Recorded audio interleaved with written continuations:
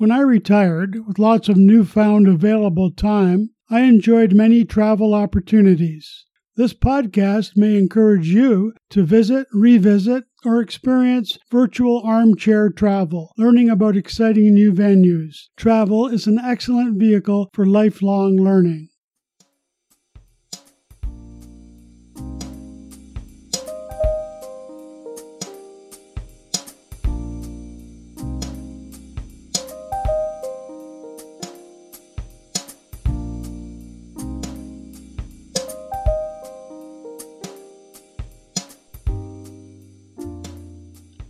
Welcome to the What Travel Writers Say podcast. I'm Mike Keenan, your host, and today I'm going to describe my experience sky jumping in Florida. Yes, I tried it and I survived. At Lake Wales in south central Florida in a hot, arid hangar, I'm paired with David Buzz Bazzoni. We will sky jump in tandem, connected with straps and buckles that he claims will resist a force of 10,000 pounds. One look at Buzz and I feel confident. A gritty ex-paratrooper, he resembles an NFL linebacker, brush cut, solid, and all business. Lake Wales is a city in Polk County with a population of around 15,140. It's located west of Lake Kissimmee and east of Tampa. We don blue flight suits to keep our bodies streamlined. I wear what looks like a World War I leather helmet and goggles. In the hangar, we practice the routine. Edge out to the door of the airplane, arms crossed at the chest, crouch, on the count of 3, lunge forward, chin up, and only then extend both arms outwards in the flying position.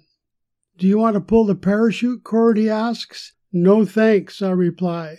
I'll be too busy skydiving to think of pulling a cord. A small group of us are transported briefly on the back of a truck to the small plane which is revved up and waiting on the black tarmac. It's a warm, sunny, beautiful day, the sky azure blue with only a few clouds. Getting into the aircraft is not easy for me, saddled with a locomotor disability. I gingerly mount a ladder, step inside, and someone passes me my cane, which will not be of much help in the air, I think. Inside, 2 young videographers, Liz Boothie and Ryan Clow, sprawl on the floor beside me, sitting on a bench closest to the door. I opted for the $98 videographer package, instant proof when naive grandchildren might dare to question the veracity of my exploits today. "You didn't really skydive, did you, Gramps?" Behind me sits Debbie, 40-ish and attempting her first skydive on impulse, without her husband even knowing. She looks nervous. I'm not afraid of heights, and my disability has gotten me used to falling down, but only a few feet, not from the sky. Why am I doing this? My wife and children were not pleased when I told them I was going to skydive in Florida.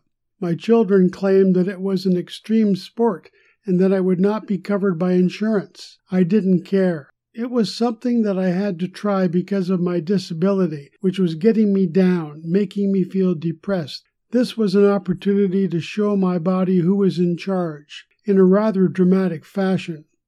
I wasn't scared, but I was anxious. Pilot John Sugar eases the King Air turboplane into position for takeoff. We slowly ascend and gather altitude. The door is left open, with me right beside it. I get a panoramic view of the lakes, myriad terrain, and even some cows, which all grow microscopically tiny as we approach 13,500 feet and slowing to 90 knots for the jump. Peering through the doorway, I experience some sober second thoughts. It's too late for that. A green light sparkles, the pilot signifying that it's time. The well-trained Florida Skydiving Center staff has kept us busy with details. Their videographers film us as we ascend and candidly ask how we feel. Comic panic mode moves in. "I thought we were supposed to be lawn bowling," I exclaim with an exaggerated shrug. Anything for a laugh, our children will ultimately say. I remember poet William Blake's lines, "To see a world in a grain of sand, and a heaven in a wild flower, hold infinity in the palm of your hand, and eternity in an hour." Will skydiving translate into such a peak experience of feeling eternity in a few minutes, or will I be simply glad when it's over? I am gravitating towards Plan B. "Time to go," shouts Buzz. We inch forward. My videographer, Ryan Clow, already perched outside, holds tight, waiting to record my dramatic exit. "He thought he was Icarus," my wife will lament to those few gathered in the funeral parlor. The wax melted. He got too close to the sun. It's showtime. I recall the drill. 1, 2, 3, go! The shock of wind startles me. My cheeks wobble. Air presses so hard against my goggles that they pinch. Nevertheless, arms extended, I fly, and I marvel, transfixed by the scene below. Seconds tick by. I'm so enthralled that Buzz lifts my head so Ryan can take decent pictures. Affixed to his helmet are both a video camera and another for still shots, which he adroitly employs by pressing a connecting cord with his tongue as he falls beside me. We race towards the earth at 138 miles per hour. Buzz outfitted with an altimeter on his wrist and a device that measures speed. I wish I had a mechanism that measures adrenaline. It would be off the chart. I manage to smile into the powerful, incessant wind. Remarkably, I feel no sense of speed. It's like we float until Buzz eventually pulls the cord, and suddenly we stop, while I notice Ryan streak by like a comet. Only then do I appreciate our blazing speed. Next, we float blissfully for 6 whole minutes. Careful not to eat or drink before the jump, only now, as Buzz playfully maneuvers the 2 parachute cords, turning us slowly from side to side, do I get a little queasy.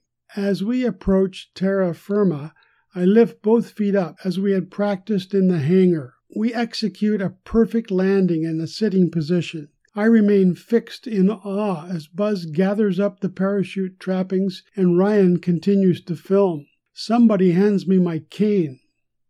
When Debbie lands a few minutes later, we hug, pat our respective backs, and execute high fives, manifestations of joy and triumph over our fear.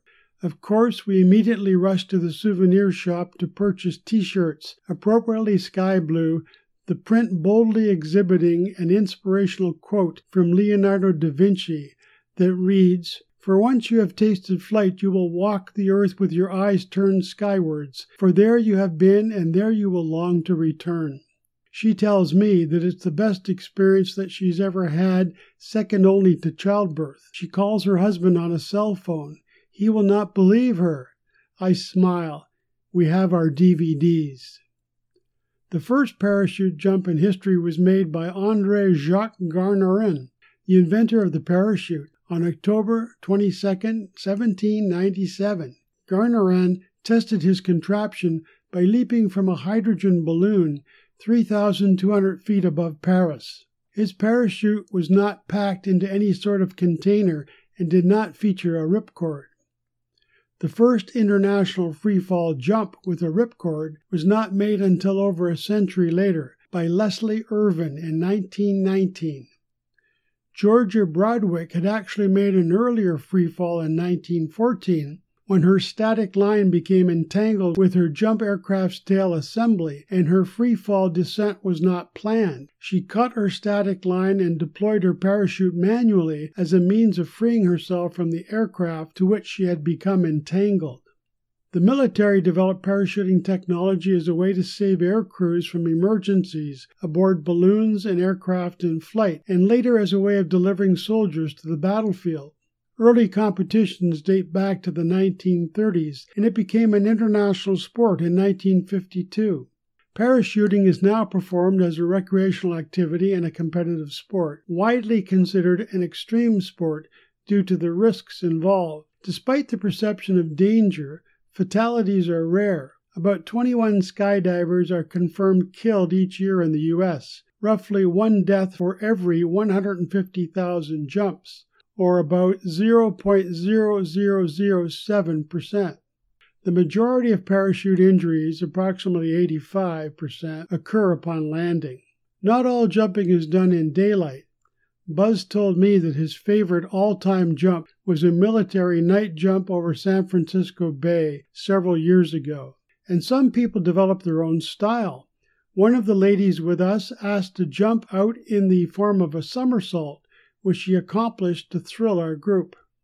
I thought our height was sufficient at 13,500 feet, but on October 24, 2014, Alan Eustace achieved the highest parachute jump in history, jumping from 135,890 feet and free-falling for 4.5 minutes.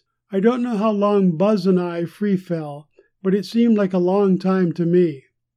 The ladies, being much lighter, seemed to enjoy longer rides. Besides skydivers Debbie and me, Lake Wales boasts a few other notables. Edward Bach, Ladies' Home Journal editor, died in Lake Wales in 1930 within sight of his beloved Singing Tower. Pat Borders, the 1992 World Series MVP, is a part-time Lake Wales resident and Lake Wales High School alumnus. Wade Davis is another Major League Baseball player from Lake Wales. And Red Grange, the galloping ghost of NFL fame, was living in Lake Wales when he died in 1991. Everyone asks, would you do it again? My response never varies. Yes, but I don't need to. U.S. President George H.W. Bush celebrated his 80th birthday by skydiving. Actor Tom Cruise is yet another recent Florida convert. At Lake Wales, Florida, leaping from a plane at age 64, I too have skydived, and poet Robert Frost was correct. The heavenly road less traveled has made all the difference. To read my article on skydiving, go to my website, www.whattravelwritersay.com, and for pictures, go to my Pinterest boards, www.pinterest.com/Mustang6648. We conclude each podcast with an appropriate travel quote, and today it's from American poet Robert Frost, who said, I shall be telling this with a sigh somewhere ages and ages hence. 2 roads diverged in a wood, and I took the one less traveled by, and that has made all the difference. Amen, and thanks for listening. If you have any questions or comments, contact me at mjk6648@gmail.com. Happy travels, and tune in again next week for another What Travel Writers Say podcast.